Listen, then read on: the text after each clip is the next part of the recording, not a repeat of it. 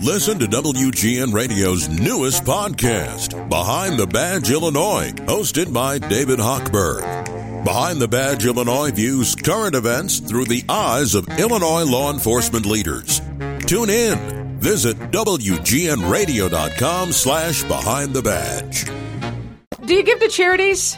Do you help people out? Do you feel that's part of who you are? A lot of people in the Midwest do, and there are so many people in Chicago who have very giving hearts. But if you look at any studies, you know, there's a difference in the way women give or men give, who we give our money to, how often we support them. So I'm turning to Michelle Long. She's the senior lead planner at Associated Bank. Thanks for joining us, Michelle. Let's talk about women and giving specifically.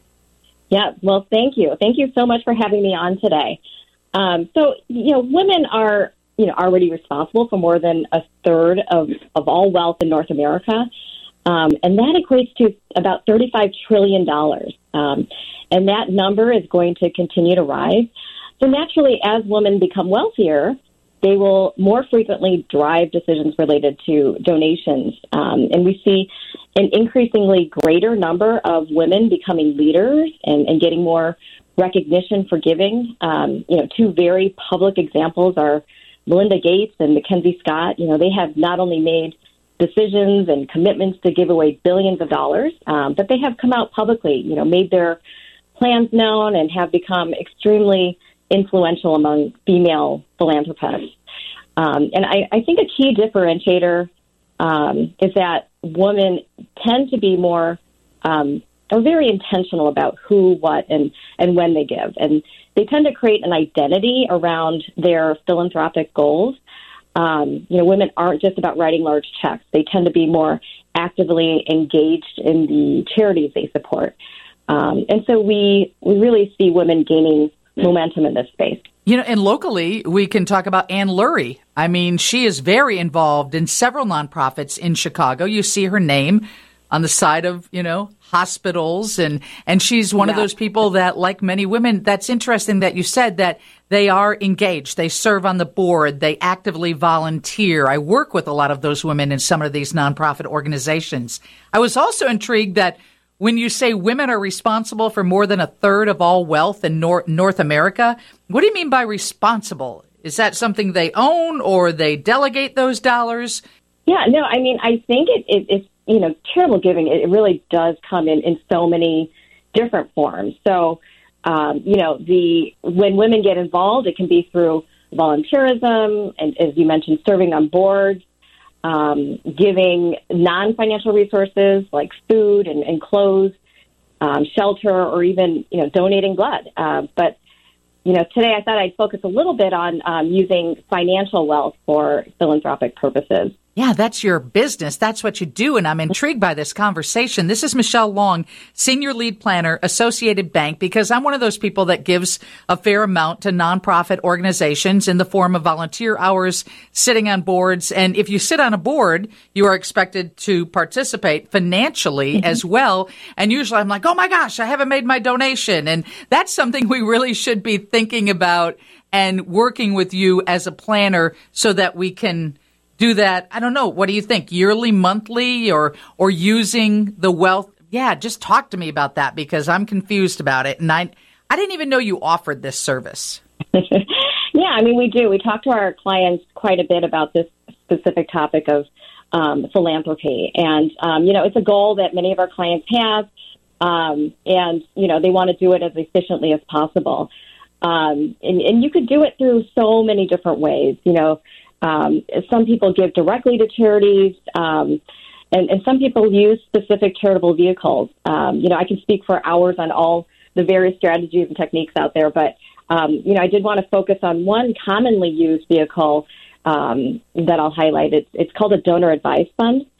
In short, it's DAF. And basically what it is it's an account that you would set up for the purpose of managing charitable donations on your behalf.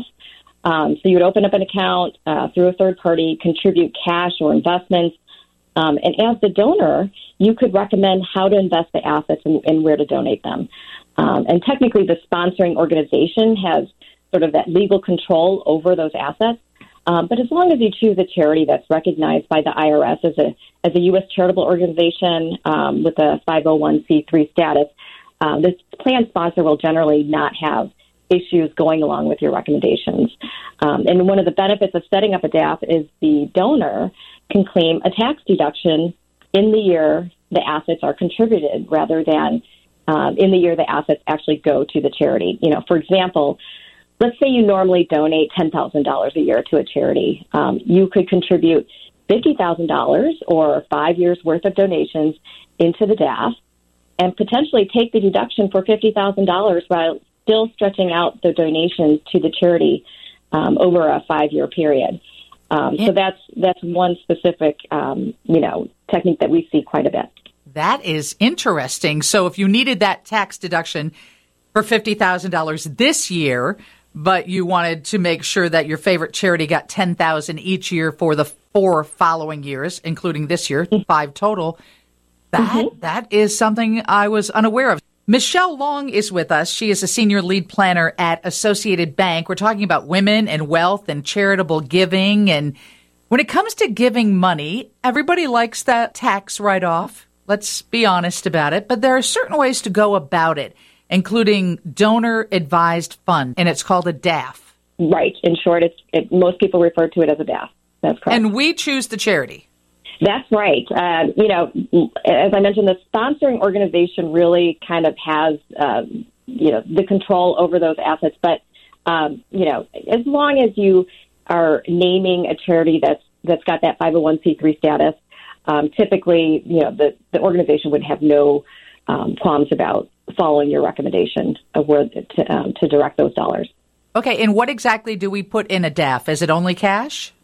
Well, that's a great question because, usually when we think about donations, we think of writing a check or sending cash. But another option to consider is to donate appreciated stock. So this allows you to make a donation in a very tax-efficient way since you will avoid paying capital gains tax. And Michelle, can people give you a call and, find out more about this? Absolutely. I can be contacted by phone or email. My phone number is 312-544-4343. My email is michelle.long@associatedbank.com. Thanks for joining us. You've given me so much to think about because usually I'm just writing a check and really not getting a huge tax benefit from it. So this opens my eyes to something new, and I appreciate your information today. Absolutely. It was so great talking to you, Lisa. Time to get a check on weather and traffic with Mary Vandeveld.